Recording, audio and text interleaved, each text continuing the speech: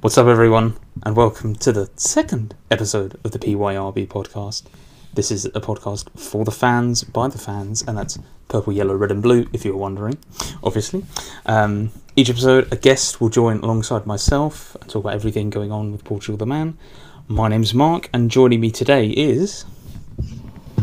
Hi guys, I'm Kevin. Most of you might know me as Rotten42 from most of the message boards that have been out there. I'm glad to be here and happy to share my experience with you guys. Nice one, Kevin. Happy to have you as well. Thank you. Yeah, short notice. It was a shortly arranged thing this evening. Yeah. Rotten42. What's that name? Is that just you just made that up, or is there a backstory to that? There's a little backstory. So, 42, that comes from Douglas Adams and The Hitchhiker's Guide to the Galaxy. The fact that 42 is the ultimate answer to everything and anything out there. And Rotten, that came from an old website that I used to frequent when I was in a little bit of an adolescent, the rotten.com, which no longer exists, I don't believe. But yeah, it's just one of those kind of all the way out there, worst of the worst websites you could possibly think of. I've heard stories of rotten.com, don't worry about that. It was kind of the precursor to Reddit, and well, it's not going anywhere. Yeah. Is it still up in some capacity? No, I'm pretty sure it's quite closed out now. It's most likely got in trouble for numerous things that they used to post on there. It's one of those things, if your parents ever walked in you on that one, you'd probably be banned from using the computer for the rest of your life. Oh man, I feel yeah. Anyway, Kevin, how are you doing? How you doing on this fine day of recording?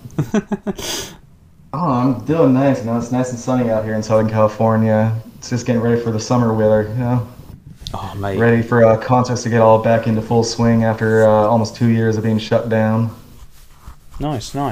Yeah, I'm here in England, and we had 1 day of sun yesterday, and it's been bloody miserable. It's just poured it down all day, which is typical England. It was 20 degrees centigrade, which is like something 70 Fahrenheit. I'm really bad with the translation.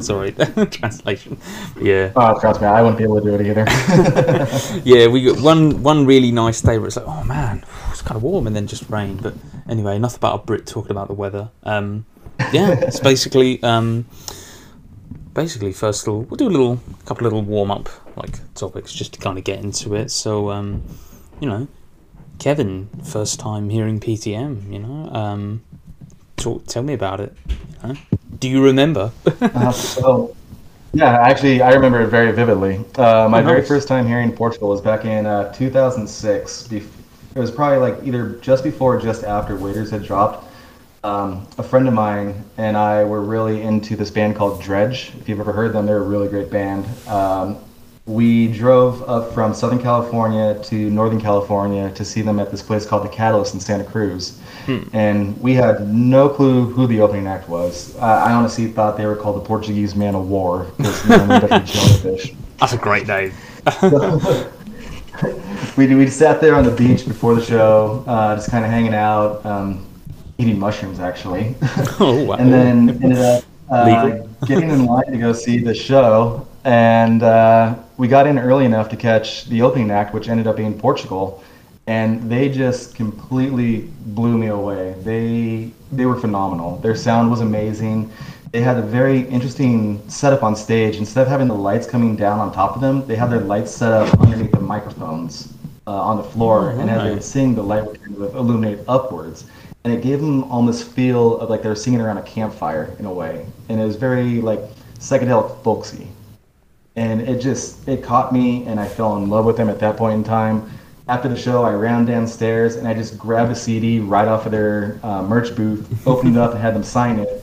And I didn't realize until I got home, it was actually an Anatomy of a Ghost CD. Oh, no!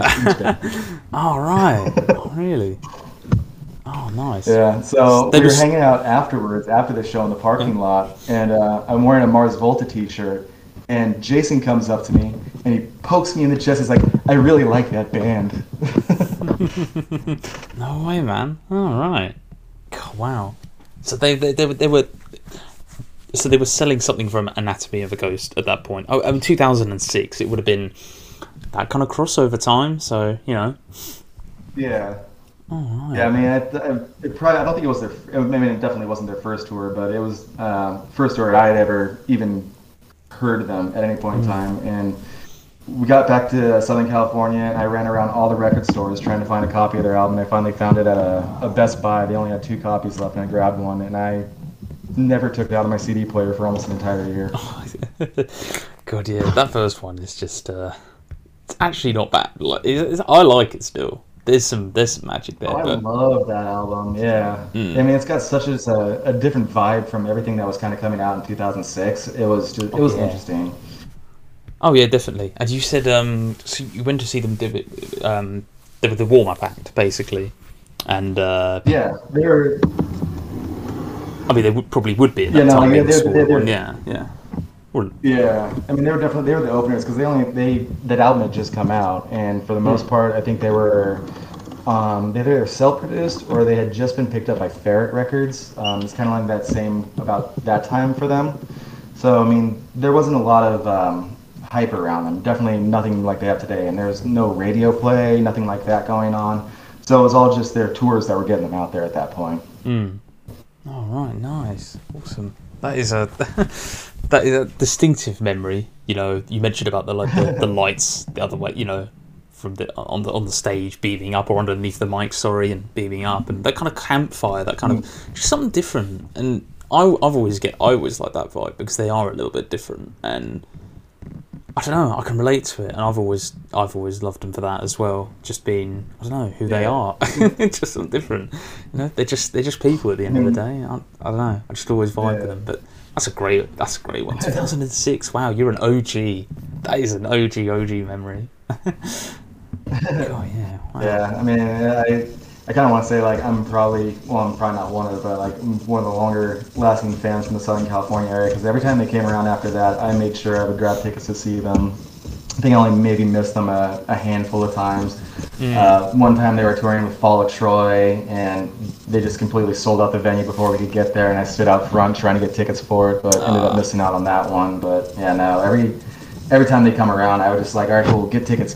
So, they're playing here. They're gonna play at the Troubadour. They're gonna play at the Whiskey. They're gonna play at Festival. They're playing at USC on their like a parking lot.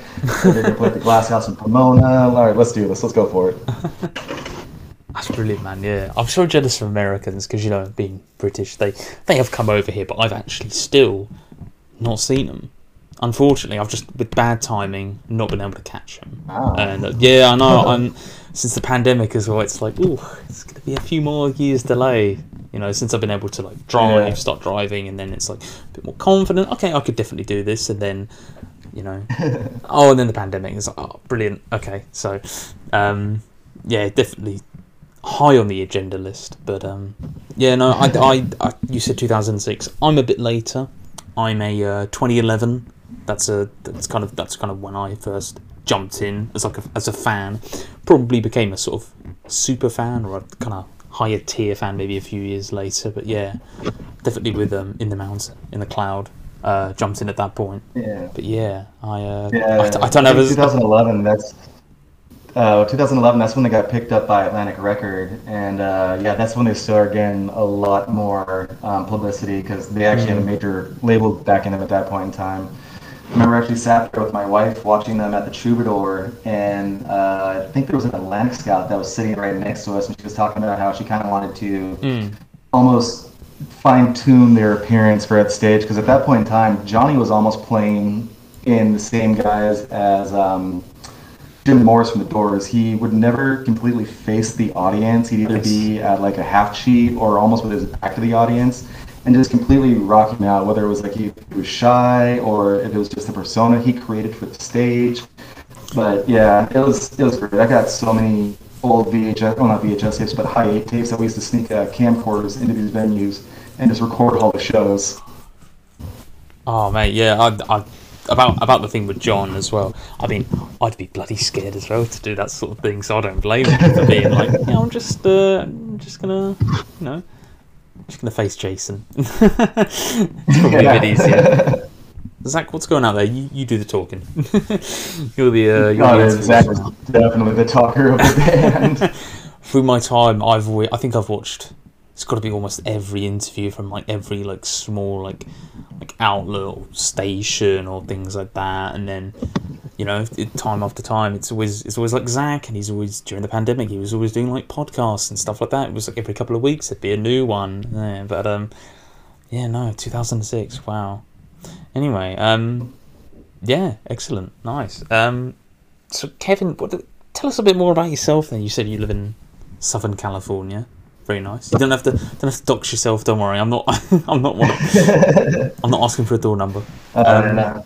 Yeah, tell us about yourself. You do, apart from visiting. I guess PZM. Yeah, I'm one of the type of people. I guess you could call me like a music junkie in a way. Oh, nice. I grew up obviously out here in Southern California. I'm like 45 minutes away from the ever famous Sunset Strip. And all through high school, I actually used to do street teaming and promoting for bands out there. So I'd be popping in and out of like the Key Club, the Whiskey, the Troubadour, hanging out in the Rainbow Room, going to the Roxy, going to the Palladium, just anything you could think of. I started out with metal labels, like Roadrunner Records and Century Media back in the day. And then after... I mean, it's kind of weird, but there was a big change in the music scene after 9/11 out here, where all that really heavy, aggressive, angry music kind of got pushed to the side. Clear Channel kind of really changed up a lot of the style for radio play and stuff like that. So you start to see kind of the fall of metal and new metal and hardcore and all that stuff, and a rise of indie. And from there, started hanging out with a bunch of friends that listened to the Mars Volta, and created a huge musical family group out of the Mars Volta. We would travel everywhere to go see them, basically. Any chance we could, we would, just like Portugal, go see them. They became like my number one band to see until Portugal came along, and Portugal actually ended up surpassing the amount of times that I've seen the Mars Volta. And I've created almost that same family group through Portugal by talking to different fans and meeting people on different boards and meeting up with them later on in real life and hanging out with them, going to shows. I think the last time we actually saw them, a group of us flew out to Colorado and saw them at the Red Rocks Amphitheater doing the latest tour, and that was just phenomenal. Oh, mate. Red Rocks, that's the outside kind of, it's quite a large... I might be getting... There's one in California as well that's kind of very similar. I'm getting confused between the two. Sorry, not an American stadium expert. Should brush up on that. But yeah, oh, nice. But they haven't released anything in... Are they... I think, I don't want to call them done and dusted, but it's been a few years, hasn't it? So they've started before Anatomy. Yeah, I mean, the last full album that they dropped was Evil Friends, I believe. Oh, no. You're getting mixed up. Woodstock 2017. Yeah, it's like, I sometimes get a little mixed up. But yeah, no, Woodstock was the last full album. Oh, no, I meant Volta. I was talking about them, sorry. No, I was talking about the Volta. Volta, yeah, no, yeah. I'm less familiar. Yeah, no, Volta's done. Yeah, Volta, they got picked up on Maverick, and like the kind of psychedelic mystique that they had going for them kind of went out the window when they became a Grammy Award-winning band. I think the last album they had was Nocturnicate, which was almost a complete departure from their just super energetic style that they used to have with the Last in the Comatorium, Francis the Mute, Mecha Architecture. No, Goliath. It was the Goliath album, I think. But yeah, then they kind of split off. They had their own thing going for a while. Omar, who's a phenomenal guitar player, if you've ever get a chance to see him, had the Omar Rodriguez trio. Cedric had Anti-Mask going on. They got back together as At the Drive-In for a little while and actually released, I think, a new album in the last couple of years as At the Drive-In. And nice. Bringing up the post-punk scene, I mean, it's really, really good for what it is. It's just, it's not the same. There was a point when at Mars Volta, they had this huge wind section. So they had a brass section, they had wind instruments coming in, they had super phenomenal drummers playing with them, just kind of off and on throughout the touring. And then one day we went to go see them, and all of a sudden the brass section was missing. and it just almost lost that wall of sound. If you know what that is, that sonic wall of sound when you go see someone live and the music just hits you in full force, it just kind of felt like it was almost lacking at that point in time. And this kind of almost felt like it was on a decline from there for the Volta.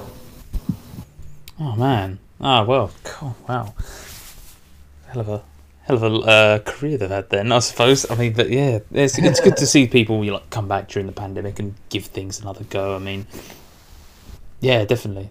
Sounds So I'm not crazy for Billy. I have to be honest. They're not on my radar, but they started when I was pretty young. So yeah. Oh, right. Nice. Anything else? Any other tidbits? Anything about yourself that the people know? No, I don't know. I mean, not much to say. I mean, I work in international banking now. I've been, going on 37. I've been in the music scene since I was about 14, 15, and that's where I've always wanted to be in the music scene. I bounced around to a couple different labels doing A&R stuff, but it unfortunately doesn't pay very well unless you're really, really close in with some of the higher ups. And every now and then I still get myself out there and make myself friends with some members of bands or people from labels or people that do promotions and stuff like that. And I do what I can to try and just get out and help bands, just whatever I can do. If I become friends with them, I'll sit there and stand outside after the show and hand out, sampler CDs and things like that. Pass along stickers, go to parties and put on music for my friends. Like, oh, you guys got to listen to this one. Oh, no, check out this band. Oh, you guys got to listen to this one. This one's gonna be a really great album. Oh, we got a leak of the new album. Come here and check this one out. Things like that. Anything you can do to promote the music you like and get it out to as many ears as you possibly can always helps out the bands. And I know a lot of bands really appreciate it because that's kind of that's their bread and butter for the most part. It's word of mouth, and it's kind of something that we've lost a little bit with recent years. I think that's as well. Yeah, it's the advent of digital and all that stuff. A little bit. I came up in this part of Napster. Yeah, sorry, Napster. Yeah, but, not sorry. No, definitely. I remember. Oh gosh, yeah. I don't know. I had a train of thought there for a moment. Sorry. No, that sounds cool though, man. Honestly, just getting involved though with something you love. I think as any human being, you have to jump for any opportunity you have to take and just jump on board to just really enjoy, do what you love, because before you know it, it's too late, or you'll have regrets, or this, that, and the other. And for me, I mean, I know it's nothing complete, but just for example, I've had the plan to do this podcast for about a year. I was sat at home during the pandemic last year. We were in another lockdown, and I thought, you know what? No one's done this. No one's done a fan thing. And I saw a group of guys do start a Daft Punk one actually.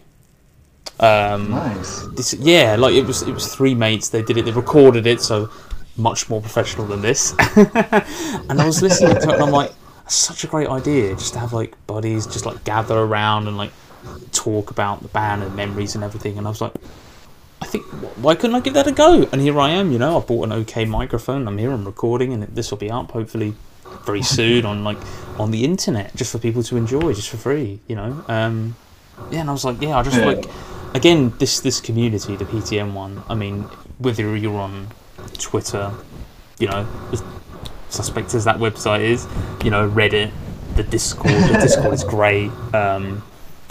I don't know, it just feels like a really hearty community, and all the comments are always so good, and the people always today in the Discord chat, just to give people reference, you're going in putting in oh, let me show off some of my posters and everything, and I'm like, man, these look really cool. I have to be honest, I'm quite jealous of them. The penultimate one as well. That's awesome. John just looks so evil in that one. Sorry, audio listeners. Oh man, that's awesome. I do love them actually.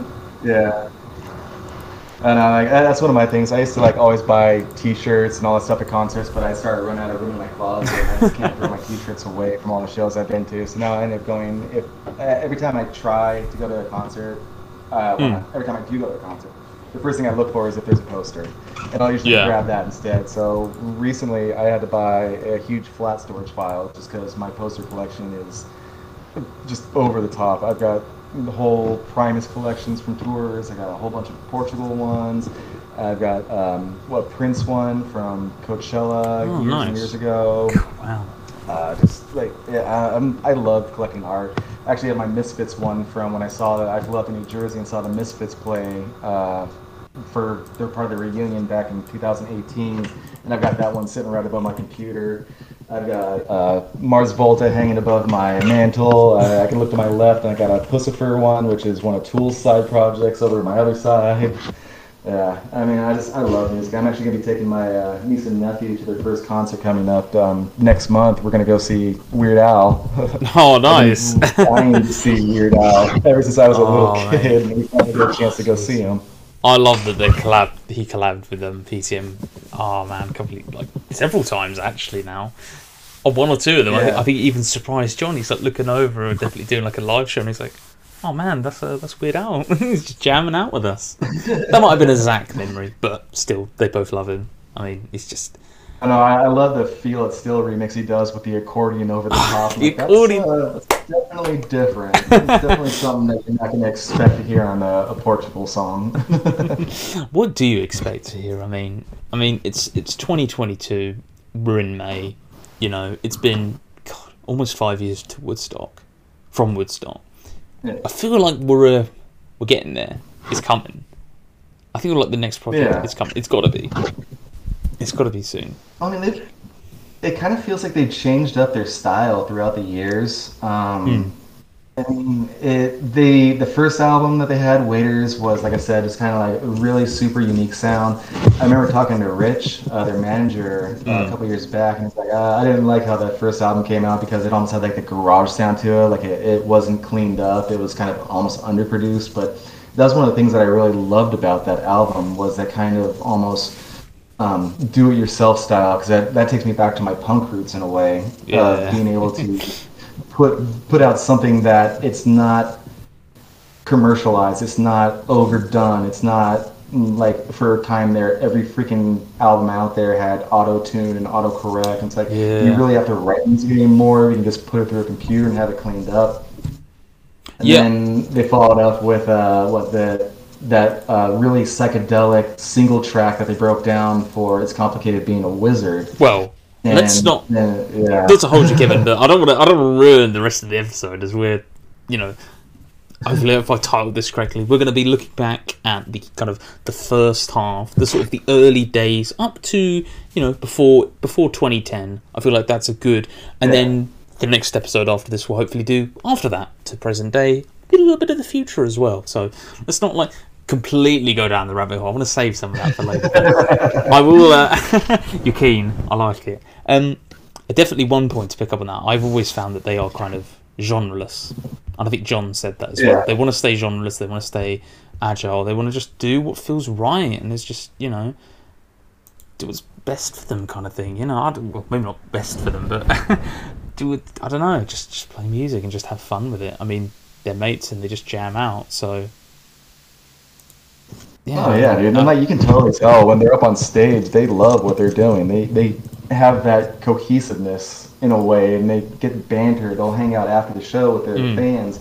They'll be walking around before the show. Like most bands, like once they get to a huge status, they just basically vanish off to the green room or they're hanging out on their bus. Zach's usually like walking around talking to people. Johnny's kind of somewhere in the crowd at some point in time or somewhere near the front of the stage, and they're approachable too, which is one of the best things about them. Because that was one of the things when I was growing up in the music scene. There were some artists that you couldn't approach because they carried that air of I'm better than you. I'm the reason that everyone's here at the show right now. I never got that vibe from these guys. These guys were always like, you guys are here to see us, and we're appreciative of it. I definitely get that vibe as well. Absolutely. They definitely don't strike me down as arrogant at all or anything like that. And I mean, I've never had the pleasure of meeting them or any of them. I know Zoe's from England, but it's not that small of a country. Come on. Yes, she's from Sheffield. I'm from down south. So there's it's a couple of 100 miles in between. So yeah. But yeah, I'd love to, honestly, if they did like 3 or 4 shows in London, I'd be all over that. Probably maybe one in the Midlands as well. I'd have to go. I just have to, because again, can't miss out on these opportunities. Plus, I've got to make up for lost time. We got Chris last episode, who's like even more hardcore as well. It's just another hardcore member, and he's seen them, something like 30 times. I think he said yourself. You've been to see them every opportunity you have, and I'm just so jealous. Honestly, yeah. I mean, the fact that people keep coming back as well just shows that they're good, and I don't know, just you want more. I'm just so jealous. Exactly. Hopefully soon. Hopefully, I don't know. I think they'll probably do. They're mainly touring in America at the moment. They're about to. Are they finished or are they about to finish? I am not sure. I unfortunately haven't been able to catch up a lot on this last tour, because I know that they've been doing the opening for Alt J, and I know a lot of people are into Alt J, but that was never my cup of tea. It was kind of a little off for me, so I ended up missing that tour. They played the Staples Center out here, which I think is probably one of the biggest indoor venues that they played in California area. That stadium is massive, isn't it? Is it still called the Staples Center at the time of recording? I think they changed its name. Yeah. No, I know the one you mean. It's the crypto.com arena, and it's like such a horrible name. We're not sponsored. Sorry. My local football team got bought out by some guys who were interested in crypto, and it's definitely opened my eyes up again to it. It's like, okay. Got to take it with the chin. But anyway, yeah, excellent.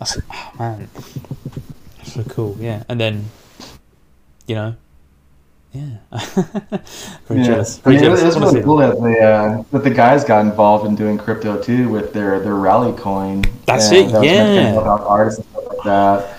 That was really cool. I mean, that went up huge last year. I mean, somehow it just got this massive hype, and like the coin was almost selling for almost, I want to say maybe like $20. Ooh, very nice. So I mean, they hit it big. I mean, it's kind of taken a recess lately, but that's kind of just unfortunately the economy in general. Yeah. All crypto has kind of taken a little bit of a dive.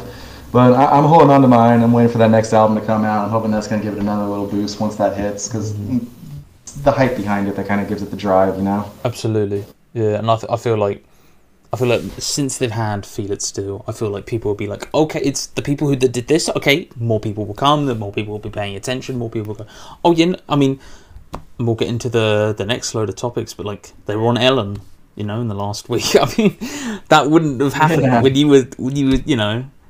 I mean, when you were watching them in SoCal, and they were warming up for that Dredge band. Was it? Sorry, I'm really bad. Yeah.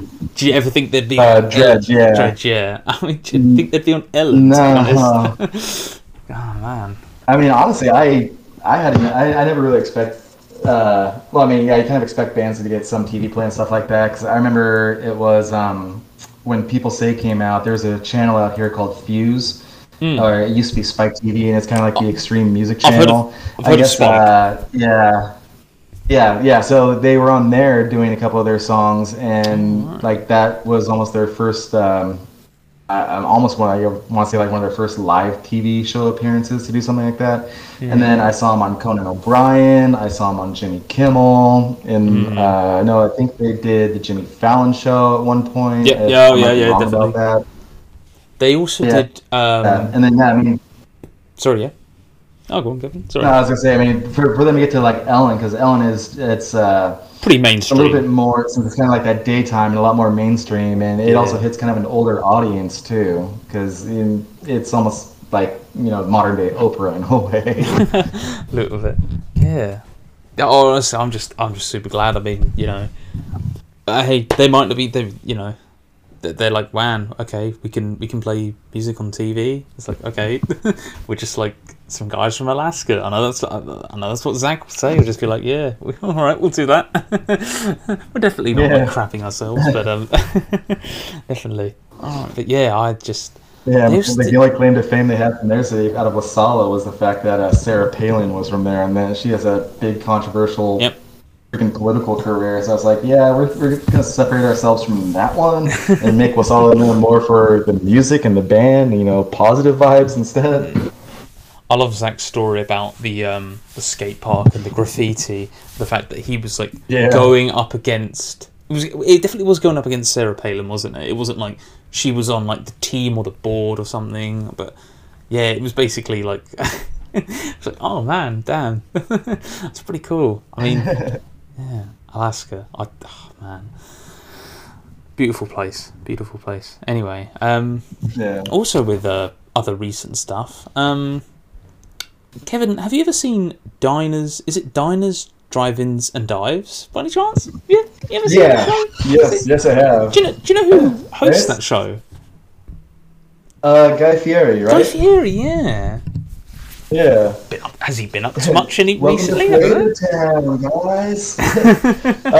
I don't know if Diners, Drive-ins and Dives is still around, but I know he's actually. I know he's still around in a lot of ways. Well, I know that he's still around for sure, but I don't know if his show's still around. But I know that he's kind of like a humanitarian in a way. He's. Sorry, Kevin. Sounds like you got like an engine or something about to erupt. Oh, there we go. It's just gone out there. Sorry. Sorry about that. I might have just been leaning back a little too far from the mic. Yeah, but no, like I know that he's kind of he's almost like a humanitarian in a way. He's a really big advocate for the LGBT community. Nice. Always good. Always good. He did he did a huge ceremony for same-sex couples to do like a mass wedding for them, and he's a really cool guy, like all around. He just looks like the dude from Smash Mouth, which is funny to me. He does that. I'm confused when I see him on TV. I was like, oh, it's Guy. Oh no, never mind, it's Guy Fieri. It's not the guy from Smash Mouth. But yeah, like he brings out, especially with the Diners, Drives and Dives. There's a couple spots out in my local area that he did one of those shoots at, nice. And I love eating. I'm a foodie in a way. I'm probably gonna just become completely obese one day from all the ways that I like eating and not working out on the backside. But I'll look for these places that he hits up. If there are little holes in the walls, like, all right, cool. So yeah, this one looks good. Let's go check this place out and hit it up here. And I saw that recently. Was that like a festival they were at? Where they were on stage somewhere. Yeah, that's right. Passing out drinks. All right. Yeah, I know. It's just again a bit like Ellen's. Like, it just shows you how far they've come. Really, that they're there in the forefront, and I mean, yeah, it's just crazy to see. It's like, I can relate to that. It's something you could show someone who isn't a fan of, like, oh yeah, he knows them and he's a big fan. I mean, yeah, I just they're pushing on they're pushing on an almost 20-year career at this point in time, and to still be going strong and making waves. I mean, that's good for them. That's something that a lot of bands couldn't do, and they're still riding that wave and getting the recognition that they deserve. Yeah, I mean, I don't think they're done. I mean, it's been 16 years now, I want to say, and they'll probably count a little bit of Anatomy for Ghosts, so that couple of years. So yeah, pretty much 20 years. Yeah, no, it's kind of crazy, but it's been, I mean, they've all said releasing an album a year is probably not the way to go, not to practice, but they were like, it was a good way of practicing for them. Yeah, no. I know I had a conversation with someone about that on one of the Reddit boards where we were talking. It was like they missed the days of pushing out an album a year, because I mean that was really cool for a while. But one of the things you got to think about is if you, especially when it comes to art, because music is art, you can't force it. If you force it, that's how you end up with junk that it's either commercial or it doesn't carry the sound they want. Like they had a full album recorded at one point in time that I think Johnny kind of ended up scrapping because he didn't feel it was the sound that they wanted, and ended up recording almost an entirely new album after that. Put that one out instead. Would that be Doomin' and Gloomin'? Yeah. Yeah. Exactly. Yeah. There's gonna be I think they're happy to like just move on, and tracks have kind of evolved. I think if you look at like Woodstock as well, you could definitely tell like there's some names, there's some titles on that. I mean, that definitely had been taken from Doom and Gloom, probably. I say assuming. Yeah. I mean, you take a song like Mr. Lonely featuring Fatlip. Probably that sounds like something that would be on something called Doom and Gloom. I'm just gonna make an assumption. I could be well off, but yeah. Well, from what I heard, Doom and Gloom was almost going to be a double album, where one was going to be a rock side, and then the other side was going to be more a hip hop inspired side. So I could totally see if Mr. Lonely was pulled from that hip hop side. Yeah. And like I love Far Side. Far Side's such a great group, and Fat Lip, The Loneliest Punk was such an amazing album. I saw them play at the Palladium, and Fat Lip was actually doing a DJ set to open up for Portugal. And I caught nice. Fat Lip walking around the crowd afterwards. I was like, gave him some props, like, dude, The Loneliest Punk is such a great album. Girl, if you look good, can you cook? And I was like, yeah, you know what's up. I'm like, okay, that's cool. Yeah. Thanks, appreciate it. Like, being able to get back to the fans or like appreciation from an artist to a fan, it makes me want to see them even more, Oh man, yeah, definitely. And something else, a little bit of a tidbit. I'm not sure we'll quite call it news, but there's been some edits. There's been some What Me Worry edits. There's been some remixes. There's been some people's takes on it. Kind of been putting them up on social media. Seen it on YouTube. Seen it on on Twitter, on Instagram, all those apps. Yeah. Are they just having fun? Is John just having fun? Kevin, what's going on? I think he is having fun. Because I think was the latest one is the LP. I'm probably gonna completely mask the name, but Giobi. Oh, I think Giobi. Yeah, I mean it's pretty decent. It's definitely a different take on it. It kind of gives it more of like a clubby vibe in a way. It's more dancey, and because that song's really dancey to start off with, but that one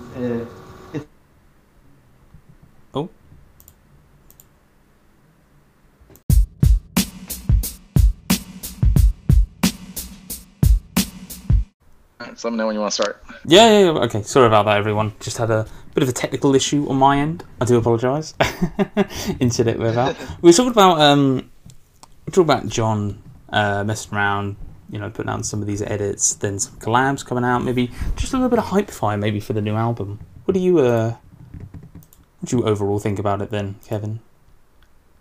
I think it's a good way to get it out there because, I mean, they're giving us their original track that they're putting out, and then they're letting everyone get their hands on it and, give us their own take on it and see how it kind of, I guess, folds out from there.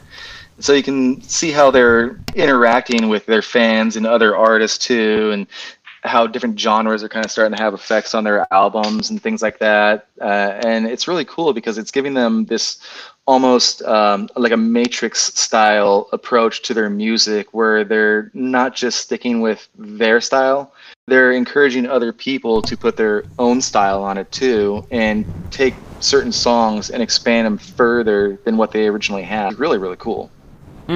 Definitely. And recently they did a show at the Big Room in Columbus, Ohio, I think, somewhere around there. They put it up on YouTube. The radio station that was doing 92.9 FM. It's a good little 20 minute set. You get like a nice kind of a couple of songs in there. They do What Me Worry. They end with Purple, Yellow, Red and Blue. So obviously I was interested. Yeah. No, I thought it was a good little set. But yeah, they're definitely trying to build up that hype fire. But I mention that because at the end they're like, so when's the album coming? And Zach's like, well, summer. And John's like, well, I think it's late. I think it's late summer. And it's like, oh, brilliant. Just teasing us. Just play it. Yeah. Well, I heard they're also doing a new song on there. I think it's called Grim, I believe. And I have not had a chance to hear that one. But, I mean, if it's going to carry on with that same vibe of What Me Worry, it's going to be a banger for sure. I'm enjoying it. I'm warming more and more and more to it and enjoying it the more I'm hearing What Me Worry. And I'm like, I could take an album, 15 tracks like this, or 12 to 15, as kind of rumoured before. That I definitely weaseled out of John on the Reddit one time, like, how many songs are there? And he was like, there's about 14 to 15. That could obviously change. Yeah. I mean, things change. It's been probably almost 2 years since that happened. But yeah, yeah, that's a little bit of a claim to fame. But yeah.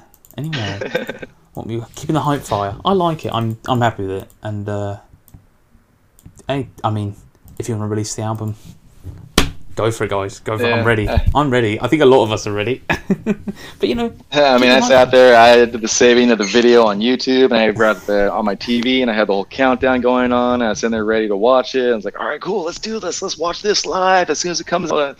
And it hit me, man. I was like, "Damn, this is a great freaking track.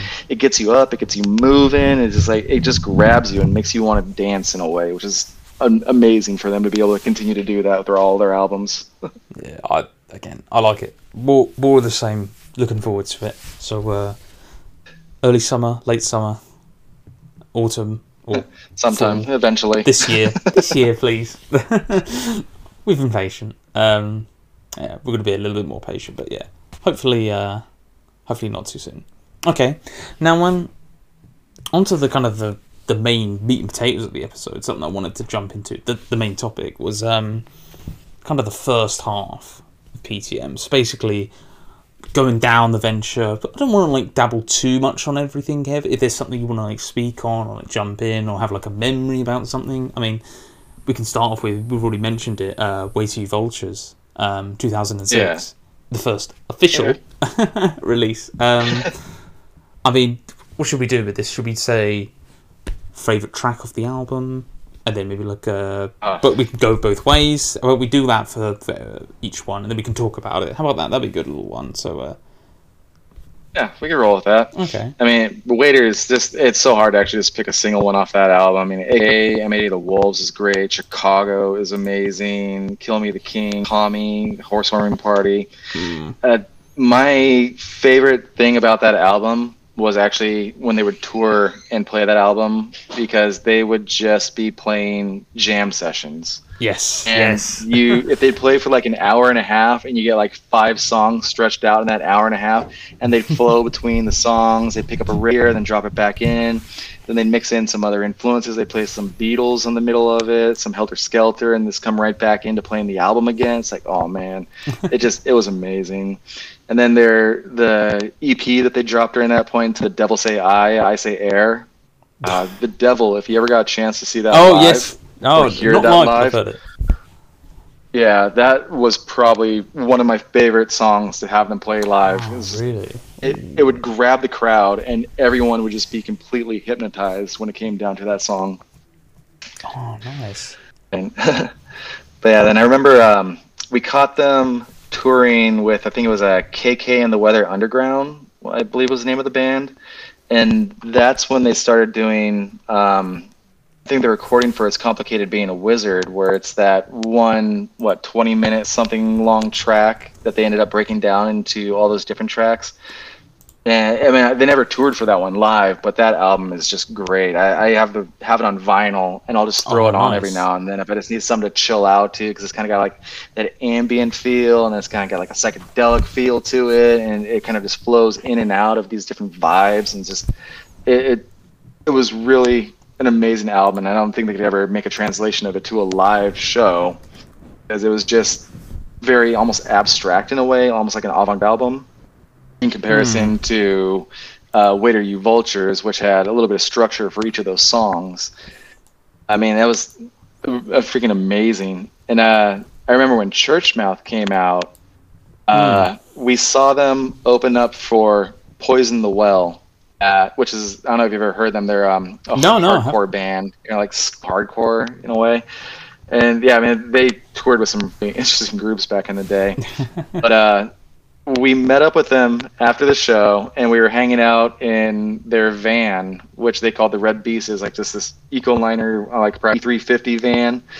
And Johnny has an iPod. He's like, "Hey guys, do you want to hear the new album? We don't have any names for any of the tracks yet, but here, check this out." It just brings out his iPod and lets us plug our headphones into it and just starts scrolling through the tracks. I'm like, dude, this is freaking amazing, because it almost takes on this like a soul soul Motown feel in a way, and it is just so good. The whole way through, we're just like checking out all these new tracks before they're even hitting the studio or hitting the main mastering of them in a way. That was Churchmouth, right?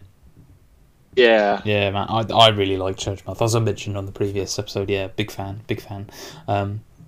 But yeah, so you were in the van. Did they have the rice maker in there? Was it in there? I The don't famous even one? remember. I just know the van smell and I've been farting in it all day. oh man, that's grim. But yeah, not to jump too far. Oh yeah, sorry, go on. Yeah. I was just say like that van became kind of like an icon amongst their old fans and stuff like that, because every time we'd show up to a venue, we'd look to find the red beast, and we just like, all right, cool, it's over there. Let's go squeeze over there real quick. They're probably hanging out in the van. Maybe we'll go talk to them afterwards. They'll be hanging out. They're just like sleeping in that van, watching them like hearing them tell stories about sleeping in the van and just everything they had to do to get up to the point where before they even got a tour bus. And all the times it broke down, all the things that happened to the van, just all the crazy stuff that's gone on. And it's like, that van was a little subcosmos of the band itself in a way. And everything that they represented. Yeah. They would tour in it and they would live in it while they were obviously on the tour. Which, exactly. It definitely wasn't fit for living from what I've heard about it. But yeah, I remember I've heard stories about like they would because they're basically just touring and then taking the money from the shows and like maybe someone would give them a pizza or something like that, and then like just making rice every night. Really boring, but you know that's why I mentioned the rice maker. It's just little memory. But yeah, again, it's just great to see how far they've come. That you know they used to have to pay for their shows gas money from doing the previous night's show and just. Yeah, but it's like just keep rolling it over just to keep the van on the road. Yeah, just it's like a little challenge. How long can we keep this rust bucket going? Yeah, picking it back up. You were talking about Churchmouth a little bit, yeah. Yeah, man, Churchmouth is such a great album. I think off of that one, probably my favorite song is "Telling Tellers Telling Me." I mean, that's just such a great track.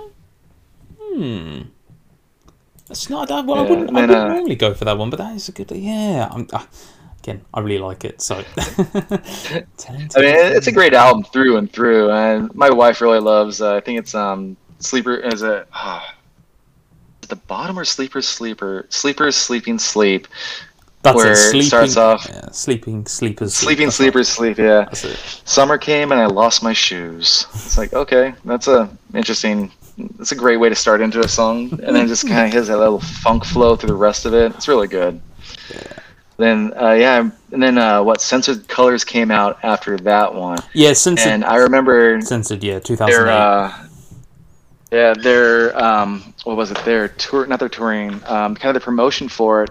They had a media pack that they put out to a bunch of their fans where they gave them the option to wheat paste. They gave them a bunch of wheat paste stuff to put up of the monkey faces and stickers and all that too that they had on the gatefold from the record. Oh, really? And that was just really cool because they're basically kind of encouraging their fans to get out there and do guerrilla marketing for them, which a lot of people actually were able to do, which is really cool. No way, I've never heard of this. That's brilliant. Oh wow! Yeah, I mean, I gotta pull out my vinyl because I'm pretty sure I still have a couple of those wheat paste ones that had instructions on how to make your own wheat paste and how to go out and brush up the walls and put them up there and then put the next layer on top of that to fill that one in. And I mean, that whole album also is just another really just start to finish great album. Colors, Back Down, Out and In and Out. Oh, yeah. Never Please, Sit Back and Dream, Hard Times. Just the way that Johnny's voice hits on Hard Times is so good too. Yeah, Lay Me Back Down. I really like. I don't know, the opener. That's a real like easy one to go for, but I don't know. It just feels like I don't know. And they actually did a music video that was not their definitely not the first, because they had the AKA M80 and the Wolf, which was like a student project, I believe. I think it was like a university project or something. Someone made for them, or like they were doing it. But Yeah. Lay Me Back Down. That is a weird video. They're out in the desert. I'm not really sure what's going on. There's people running around. We're not really sure. Yeah, that's crazy time. Yeah, Sense of Colours, man. God, yeah. Yeah, and then after that, they followed that one up with the Satanic Satanists, which Yes. again is that one. People say was kind of what started really driving them into more of that mainstream area, where they started getting a lot more recognition from people out there. Because it had that political tone to it. It got them some. Like I said, that was the one that I first saw them do. The kind of a live show when they were on Spike TV or Fuse TV, whatever it was back in the time, and it was really, really good. And from that album, my favorite song off that album, as weird as it is Lovers in Love. Just that almost kind of like disco feel to that song. Just, it makes me just, every time I hear it, I have to get up and I have to move and I got to shake myself around a little bit, because it pumps you so full of energy in that, the vibe that it puts off. And it's just so good. You love a track 3. I think everyone you mentioned is like the third track so far that you really like. It's quite funny. Yeah, no, I've actually not just said, but I'll just mention quickly that Satanic. It's probably, I don't want to say it's probably not the least favourite, but it's definitely one where I'm like, okay, I like it, but is it my favourite? No, it's probably not. It's probably on slightly lower on the spectrum. I find it a little bit too. Maybe a little bit. They were trying to do something a little bit mainstream. I don't know. Maybe a little bit more pop, and definitely less like hard rock, a little less metal on the album. I'm like, I don't know if I like it as much, but there is some good stuff on there, to be fair, and I do like the feel. And I don't know, that sort of Everyone Is Golden, Let You Down, Morning's kind of ending to it is just so, I don't know, just really hits for me. It's really dramatic, and it almost like pulls at the heartstrings a little bit for me. I just find it very, I find it quite, not emotional, but it's like quite hard hitting. Like John, he's telling a story, like things about, like, I don't know, it's just yeah, anyway.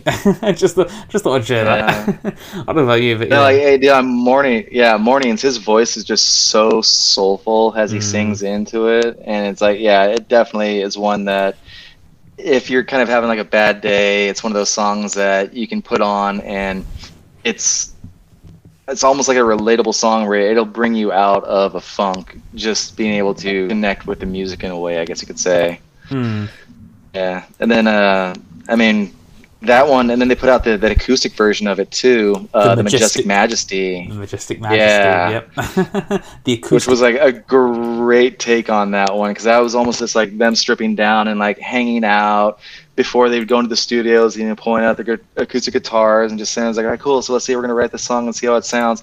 So it almost gives you, that album always gives you a feel of what the precursor to the full recording actually is before they hit the studio on it, which is, again, just like such a great take on the band and how they put their music out and let people get insight in how things are done for them.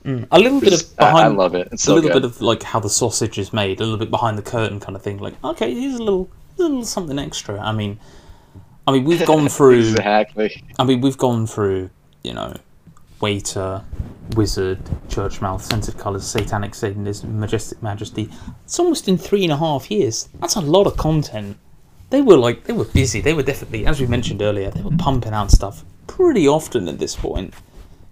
Obviously. They were just knocking album out after album after album. I know. And then it was, that was coming up all the way into American Ghetto right before. I think American Ghetto was the last album they did before they got signed onto Atlantic, and it seems to me kind of like American Ghetto is almost like a forgotten album for most people, because it was the last album that they put out on their own, in like their own production style, before taking on In the Mountains in the Clouds, which, Yeah. you know, they had the music videos for that. They had Atlantic pumping it. Atlantic took over their message board and kind of like changed up like their fan interaction in a way. It went from the fans actually kind of running the boards to Atlantic having a little control over the boards and a little bit more control on how their marketing and everything was done at that point in time. Because, I mean, just American Ghetto was another just great album. Pusher Party, fantastic pace. Yes. Everything about that album is still like one of my favorite, and like it's kind of sad that a lot of people almost forget about it because I'm gonna have to hold my hand. I'm gonna have to hold my hand up here. It's probably the not chronologically. I mean, I heard Woodstock and then I heard American Ghetto afterwards, and that was probably so American Ghetto was like probably the newest, I'd say, more, you know, one that I've heard all the way through. I kind of slept on it a little bit because it was, again, before In the Mountains, so a little bit before my time. I wasn't too familiar with it, and then like years later you're like, okay, let's actually dig back a bit deeper. It's probably actually before Woodstock. I can't quite remember the exact year, but it was definitely a lot later. I was like, oh, what's this? You know, another one. You know, definitely busy in that era. But yeah, I mean, yeah, American Ghetto. Yeah, I know. I don't know if I have a favourite on here, to be honest, but yeah, like Pusher's Party, they're all good. There's some good stuff on there. When the War Ends, just I don't know, it just kind of sounds like a blend of a combination of a little bit of what they've done previously, all right at the end, just one nice, like, you know. Yeah, I get you saying, kind of like a culmination of like their different styles, just bringing them all together to make it sound a little bit good.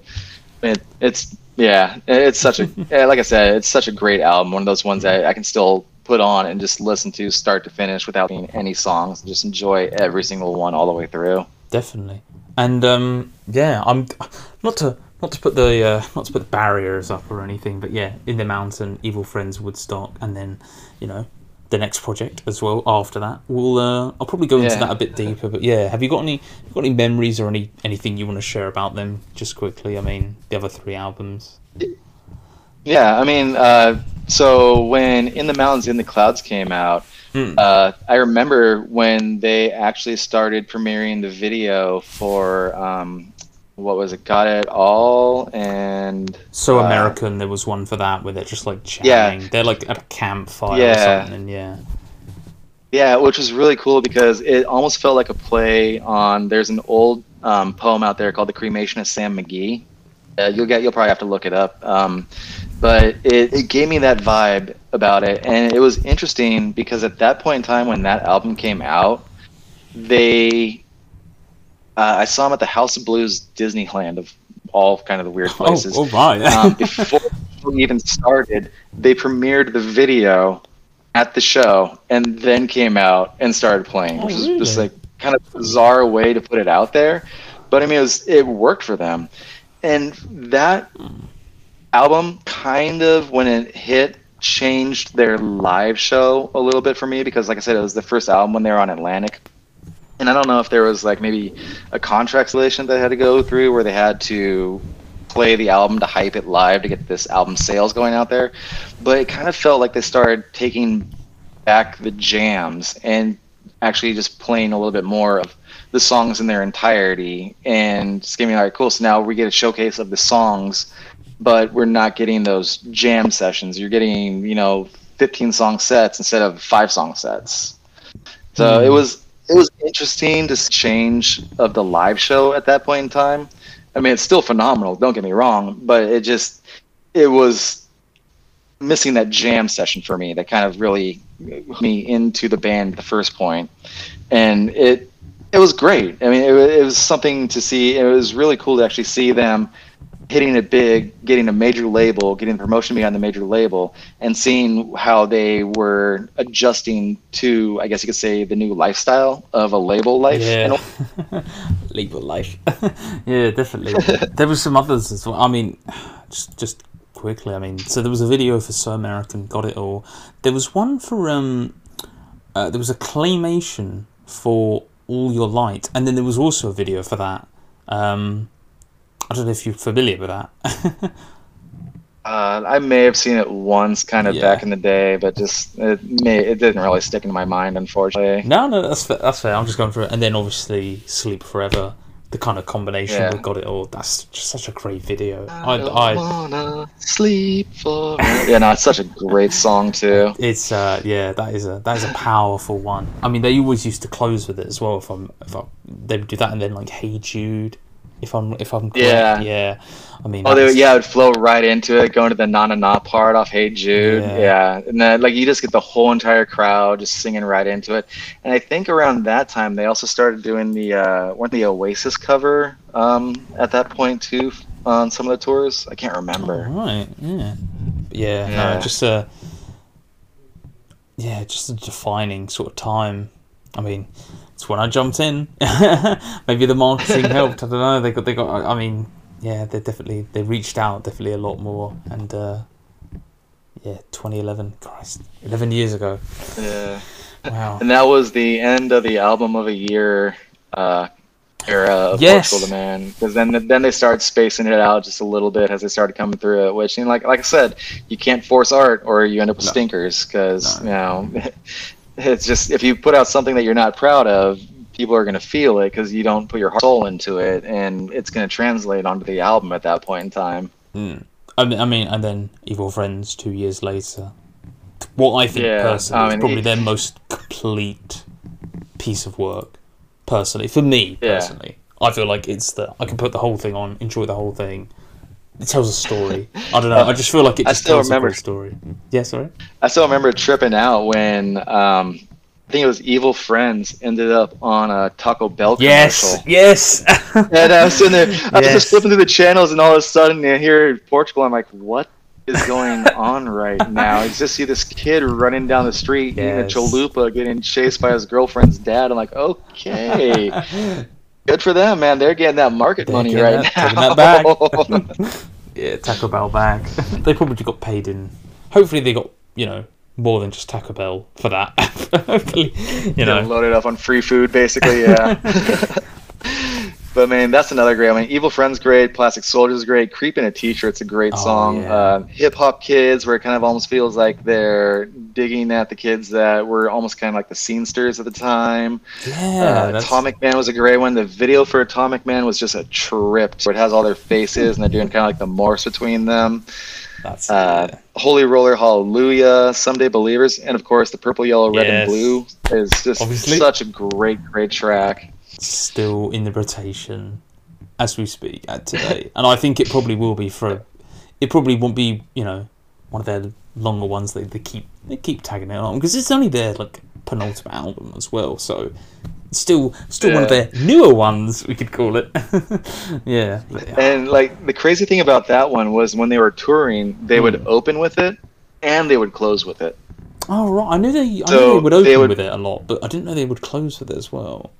Oh, right. So they did a redux of it basically, and so they would start off all the way into it, and then I can't remember. I think they would transition into Another Brick in the Wall during the opening portion of it. Yep.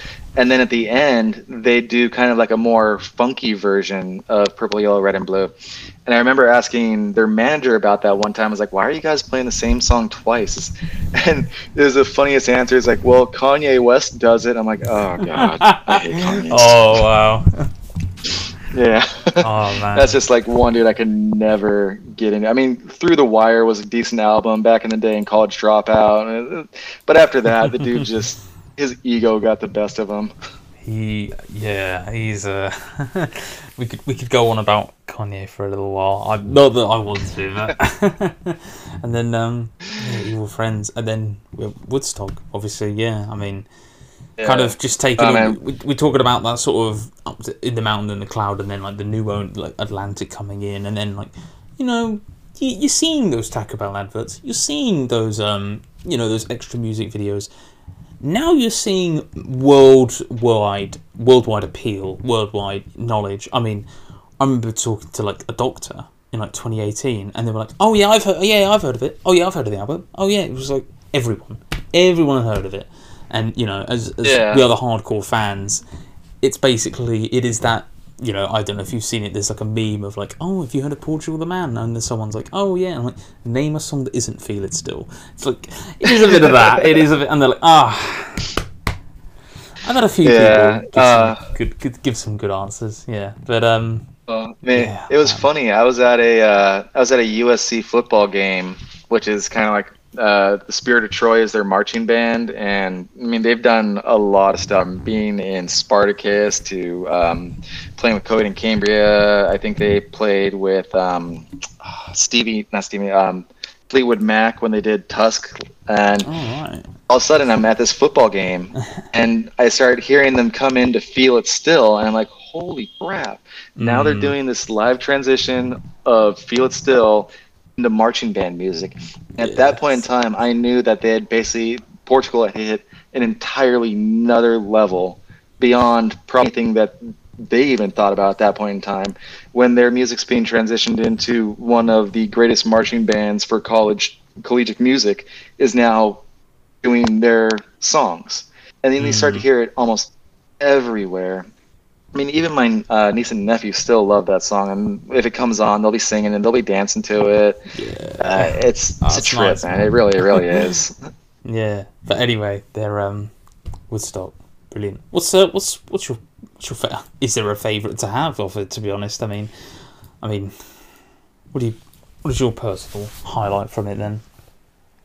I mean, I love number one, especially when they mix in Richie Havens, a couple of those, because I mean the history behind the Richie Havens song when he first started doing that at Woodstock, he had to fill time and he basically just jammed the song live. Oh, really? And then he had to go back and relearn the song in order to record it because they didn't know what he was doing. He was just kind of going for it, and the lines that he sings through it. Oh man, I'm like just drawing a blank on it right now, but it's just got emotion behind it, which is really, really good. And the noise pollution song that they did was really great. I was at the Troubadour, I think, when they played it live for the very first time, and people were just standing there completely awestruck at just this amazing new track that had just dropped right in front of all their eyes, and how it just gripped them and worked out so well for everyone. Oh man, 2016 when that dropped right at the end of the year, it was like, oh yes, they're back. They're back, and it was definitely exactly. I personally really like that one. That's probably my favourite. I also really like number one, but then I heard they did like a live version. There's a bit of a knockoff video on YouTube of someone at like a live show where they're doing it, and they do like an alternative version. It sounds amazing, and I'm like, man, why is it this as well? You know, it's like, oh man. So I don't know, maybe I was spoilt hearing that other one. I don't know, but yeah, I really like it. That and live in the moment. I mean, again, that one's a big hit as well. I mean, it's not on the Feel It Still level, but it is definitely like it's up there. It's definitely like a number 2 or a number 3 for more known stuff, or more popular, we'll say. But yeah, all right. Any closing thoughts on Woodstock quickly? Or any? I mean, again, that was one of the albums that, for me, it just got me right back to that kind of like the feel for some of the old music I used to listen to when they brought in that Fat Lip song. Because, man, The Loneliest Punk and Farside back in the day with Bizarre Ride, seeing them do the collaboration with him on that album, on that one song, it really made me feel happy to see that they were able to do like a crossover genre portion at that point, going from their music with the rock and the alternative to bringing in some of the old school hip hop and introducing people to some of that stuff that I kind of grew up on, to some of the newer crowds that maybe didn't know who Fat Lip was or who Farside was or what the old 90s West Coast hip hop scene was at that point in time either. Oh, definitely, yeah. I mean, they're big Wu-Tang fans as well, as we know. I mean, that intro to What Me Worry is, I mean, as Zach said, it's a bit like Old Dirty Bastard on that one track. I'm forgetting the name of it, but yeah, just brilliant. But yeah, excellent. Yeah.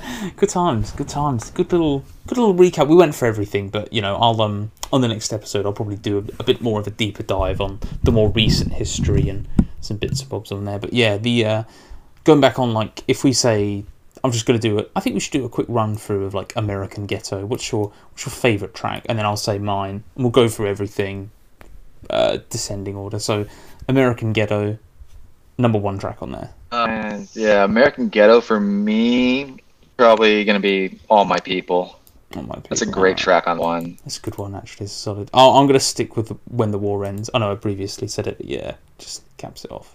The Satanic. There's nothing wrong with that. Yeah, Satanic. Yeah, I mean, for Satanic, I mean, like I said, man, it's Lovers in Love. It's that song that's just got that kind of like disco feel to it. It energizes you when you hear it. It just kind of gets you up and makes you want to dance. It's got so much energy behind it. Yeah. I really like Guns and Dogs. I'm going to be honest. It's a bit of an outside pick, but I really like that one.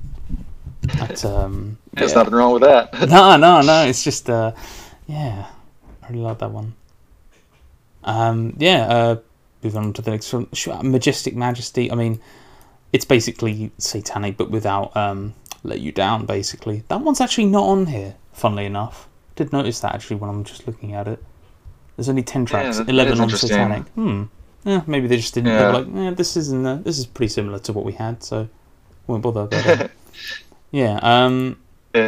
Censored Colours. I already said Lay Me Back Down, so I know you briefly went on some bits and bobs, but if you had to pick one, it's like a number 1. I mean, Sit Back and Dream's a great one, even though I know it's like kind of really short. It was actually Sit Back and Dream was a transition to another song, Hard if Times. I remember.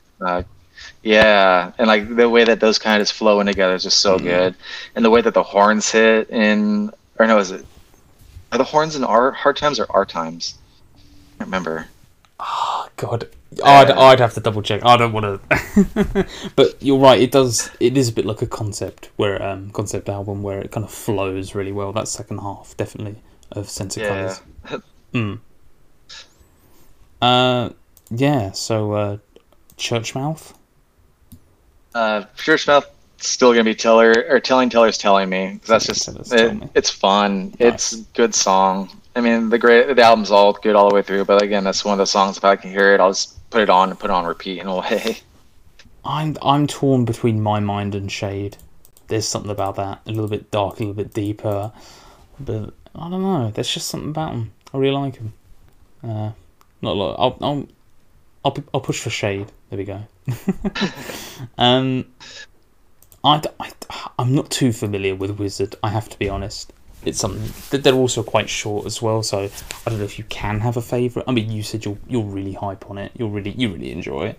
Well, I mean, it's one of those albums that they broke it down later on because it was recorded as a single track, and then they went back and they broke it out from there. So I mean, you can basically say the entire thing is how I like it, just because it plays all the way through, start to finish.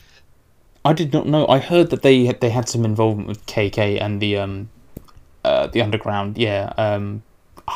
I've definitely heard that name associated with PTM before, but then I didn't know it was through this. I mean, it's just interesting. Yeah. All right, and then Vultures. Oh man, Vultures. Again, this is like one of the hardest ones to pick because everything's so good on it. But if I had to pick just a single song off here, it would probably be Chicago. Just the jam sessions when they would play Chicago live and the energy they put into it. That's probably my favorite song off that whole album. Not to be a copycat, but yeah, definitely. I was thinking Chicago as well. That intro as well. It's just it's hardcore. It goes in hard at the beginning. You're like, damn, what have I put on? But Chicago. Just man, that first one. We were set off on. We treated well. But all right then, Kevin. I think we've got time for one last little tidbit. The PTM quiz. You've heard of 20. You've heard of 20 questions. Okay. I have a track in my mind. Basically, it's anything they've ever released. From we'll say from Waiter to current day, basically, because you've got 20 questions. You can only answer yes or no. I can only answer with a yes or no. Well, not 20, but Chris on the last one got it in 5, but it was quite easy. We'll see how you do with this one. All right. Do you need some yeah, do you need anything? I don't know, because some like basically some questions you could. Sorry. So you want me to ask you the questions and see if I can narrow it down? Yeah, right? essentially. Yeah. Sorry, I'm brain's got a little bit. Okay, I got gotcha. a bit of foggy gotcha. there, but things like you want to break it down by years, album, single. You could use the cheat as well. Have we mentioned it before? But we've basically mentioned everything, so you can't. But yeah, I'll let you get rocking then. Okay. Yeah. All right. So let's see. Is it post Atlantic record or post signing to Atlantic?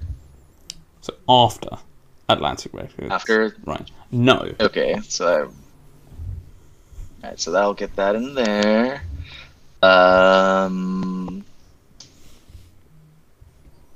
Is it a song with an extended title with like the parentheses on it? No. Okay.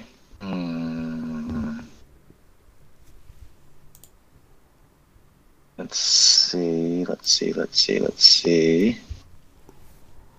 Is there a music video for it? No. I don't think there is. Unless someone's made like a fan one, but I don't think there is. Okay.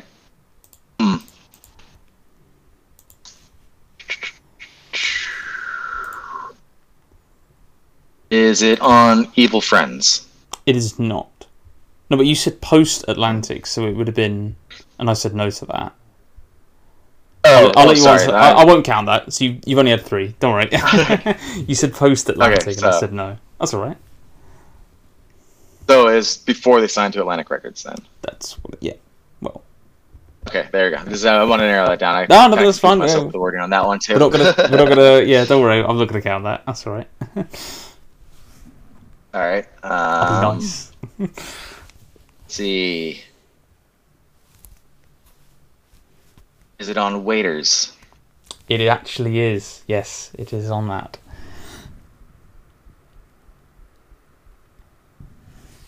Is it Tommy? You sure you want to guess? Are you sure you want to guess? Oh, no. If you guess and dive in, you're like narrowing it down. So let's see.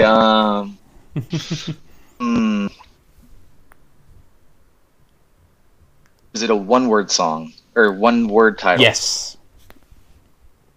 Okay, so let's see. Is it an animal? It is not an animal. Is it a city? No. Okay. Well, I mean, I guess, is it a person's name? It is not a person's name. So now we are left with Weir. And it is exactly Waiter. Yes, Waiter from Waiter You Vultures. I tried to trick you out with that one. I thought you'd forget it because it's in the title, but very nice, very nice. I think that was 8 or 9. Yeah, not bad actually, not bad. I should have mentioned that like if you guess and get it wrong, normally in like 20 questions that you disqualify, but my bad on that one. But anyway, I got you. Nice job, Kev. I appreciate the leniency. It's just a bit of fun, I think, just to like tie the episode into the beginning. I am, it's not like I'm keeping score and we've got like a leaderboard or anything, but I might work on that that one. Yeah, I definitely feel like there might be opportunity in the future if I keep doing this to have like get a few people on and we'll do like some like hardcore ones and we'll do like a 100 question one where you've got to get like 5 or something or like something like that. I don't know. I've got some ideas anyway. Yeah, again, that is everything. That is all the topics that I wanted to talk about today, Kevin. Yeah, again, thank you for coming on short notice. Happy to get this recorded. Hope you had fun. You were really knowledgeable and it was good. This is what I want to do. I want to get people on and we get people telling the stories, and sharing their thoughts and memories and experiences. Because if it isn't, if the fans aren't involved, then there really isn't a band to cherish. So yeah, once again, thank you for coming on. Hey, I appreciate you having me, man. This was fun. I liked it because, like I said, man, it's like you're saying, it's about the fans as much as it's about the music and the community that the fans create amongst everyone.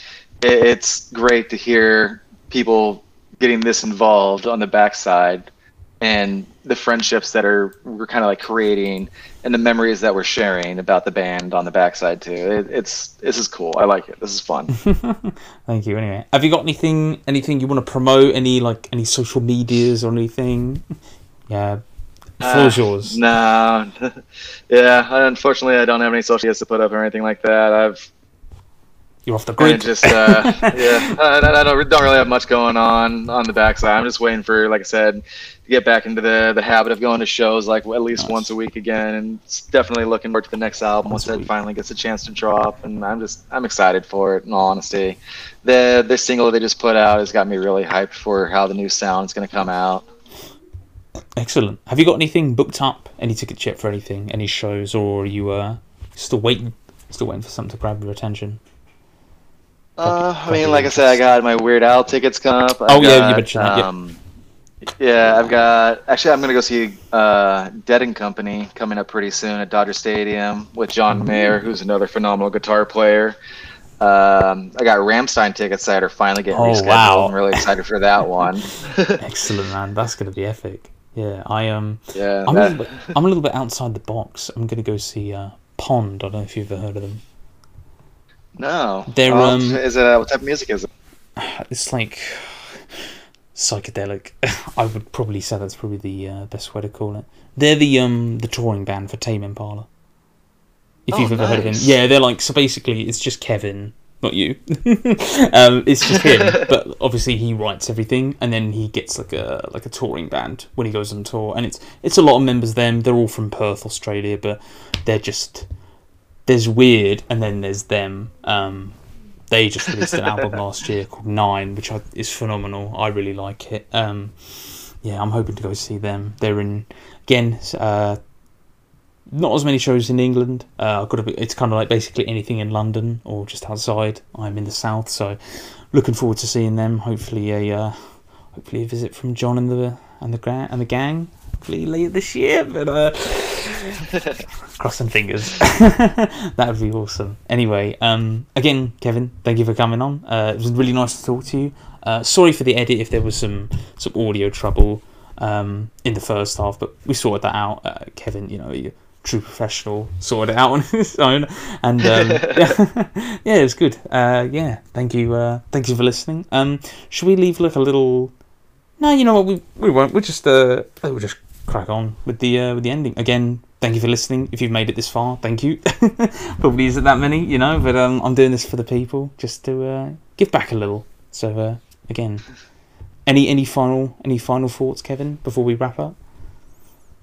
Yeah, just keep it evil, guys. Keep going to those shows. Keep supporting the bands you love. And if music is your thing, make sure that you let those bands know it, that you appreciate them. I'm sure all the bands appreciate you guys. I can see them too. So just keep the support going. Definitely. All right, Kevin. One more time. Thank you very much. Cheers, guys. Take it easy. Cheers. Bye. Bye.